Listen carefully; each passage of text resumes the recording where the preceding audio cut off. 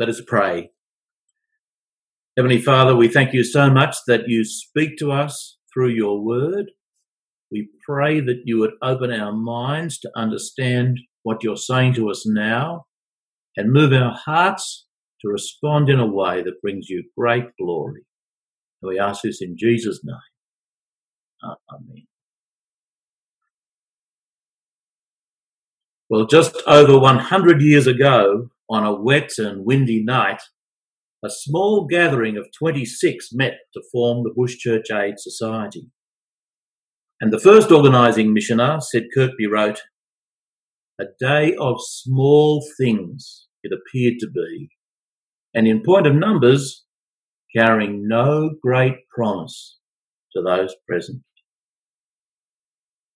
Well, in our reading, we read of another small thing, a mustard seed, which a man took and planted in his garden. It grew and became a tree, and the birds of the air perched in its branches. We also read of another small thing, yeast, that a woman took, mixed into a large amount of flour until it worked all through the dough. And Jesus says, this is what the kingdom of God is like. In other words, it starts small. Jesus has in mind here a kitchen garden with its herbs and veggies, perhaps a few fruit trees or olives. Now, the mustard seed isn't necessarily the smallest of seeds, but it's fairly small and it's inconspicuous and easily overlooked. Yet when it is sown in good soil and watered, it grows into a substantial tree 3 or 4 metres high, so that even the birds of the air make nests in its branches. Or think of the woman adding a small bit of last week's yeast to a dough. Now, Jesus is talking about a lot of flour here, probably 22 litres worth. Yet a small amount of yeast works through the whole batch, so that when it's baked, we now have bread for 100, maybe even 150 people. This is what the kingdom of God's like.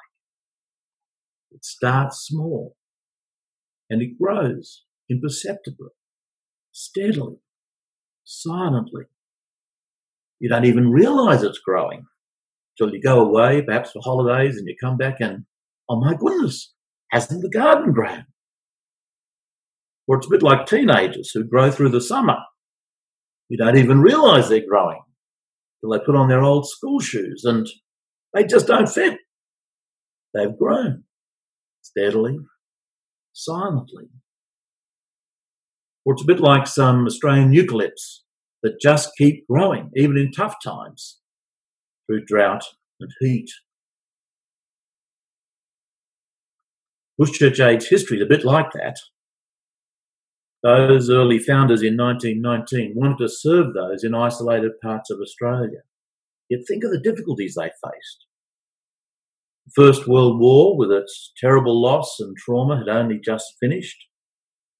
The Spanish flu was now taking an even greater toll, and we know how disruptive that is. Our nation was just 18 years old, and returning soldiers were sent to dry blocks that would never be sustainable. Yet BCA's founders were committed to reaching all of Australia for Christ. They wanted everyone to hear of his love and of his care, of his death on the cross to pay the penalty for all the wrong things that we'd ever done, of his physical resurrection from the grave to prove that that penalty of death had indeed been paid. And they wanted everyone to hear of his gift, of his Holy Spirit, to all who believe. And they wanted every Australian to be certain of eternal life, to have the sure and certain hope of eternal life in new bodies with believers from every tribe and nation. Well, within 10 years, ministers and bush deaconesses have been sent to Menindee, Cobar, East Gippsland, the Eyre Peninsula, and way out on the South Australian border. Hostels have been established at Wilcannia and at Mungindi so that isolated kids could go to school. Sunday school by post had been established and was now reaching 700 kids. A hospital had been set up in Ceduna, and even a plane had been purchased. And most significantly, 13 students preparing for country ministry were being supported at theological colleges, 8 men and 5 women. Yet all this started small, very small. I don't know if you've thought about this or not, but all through the Bible, we see God starting substantial and eternal things in very small and eternal and ordinary ways. Think about it. God began his people through Abraham and Sarah, who never believed they'd even have children. Abraham was over 100 years old. Then God rescued his people from famine and death through one man, Joseph, who'd been given up for dead, sold into slavery by his brothers for 20 shekels of silver. And then again, God rescued his people from slavery through Moses, who himself miraculously escaped murder in a flimsy little floating basket. And yet again, God rescued his people when they'd been captured and sent into exile by Esther, an orphan and a foreigner, a nobody in many people's eyes, who ended up being the queen and who put her life on the line with the king of the empire.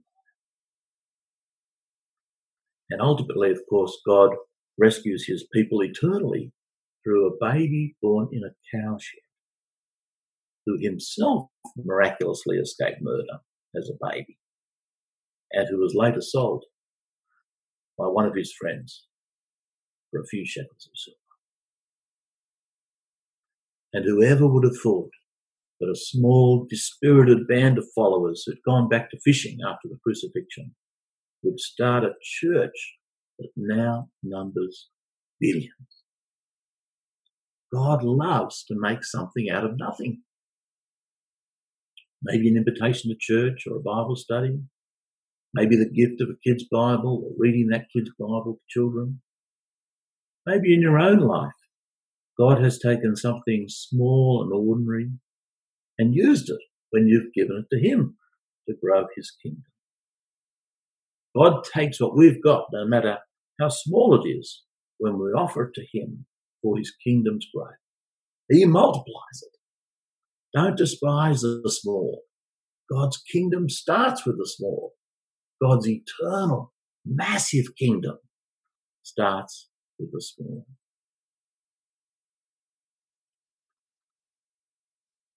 Secondly, do you notice how the kingdom of God completely transforms?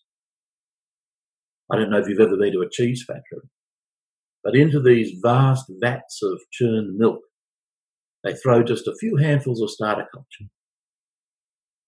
Just like the yeast, it silently works through the whole. A little goes a long way, completely transforming everything. Or it's a little like the glass maker I saw down at Lake's entrance. Into the clear molten glass, she threw the tiniest piece of coloured glass, a pellet, which completely transformed the colour of the whole. So it is with the kingdom of God. It transforms. It transforms those who believe it, and it transforms those who it comes into contact with. I used to work for the Navy, and I discovered that whenever I returned from leave, the language on my floor had significantly deteriorated. But as soon as they realised I was back, it suddenly transformed. Now, I hadn't even told them I was a Christian, let alone made any comments about their language. In fact, I'd been a bit overwhelmed by the whole culture and just put my head down and got on with my work. Yet somehow my shy presence made a difference. And that's our prayer at BCA, that each of our field staff and their families would make a transformative difference in their communities as they seek to reach Australia for Christ. Whether it'll be Alfreen as she works as an Indigenous chaplain up at Galargambone, or Ayumi as she teaches scripture up at Gandra, or Dale up at Redcliffs. I could go on and on. Have a look at the prayer notes here. Each one of them's got a great story. The kingdom of God transforms. Well, finally, did you notice how wonderfully delightful the kingdom of God is? As the birds nest in the mustard tree with their little babies, and as we share fresh, crusty bread.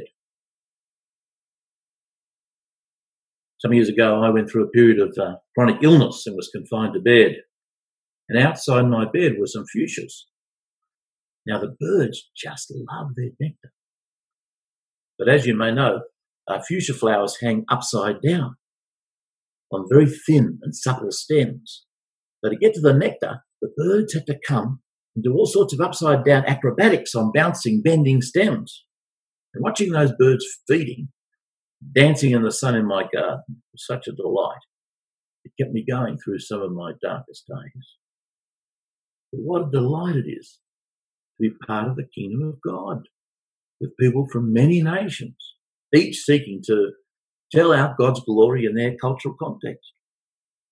And my prayer is that each one of us watching has given back to God all that he has given us, and that each one is using all that God has given us to extend his kingdom.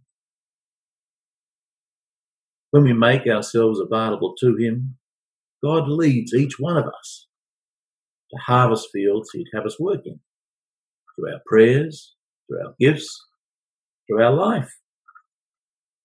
And my prayer is that we would commit ourselves afresh to reaching Australia for Christ, to serving those, particularly in remote, rural and regional Australia, through our prayers, our gifts, our life. As I mentioned earlier in the interview, our biggest need is people, trained and gifted people, who would go to remote and tough places like Coober Pedy or Cloncurry. And wouldn't it be wonderful if your parish at Enmund would provide someone, train them up, and send them out to places like that? God's kingdom is like a mustard seed. It's like yeast. It starts small, it transforms, and it's an eternal delight. Whoever would have thought that out of that meeting 100 years ago, so much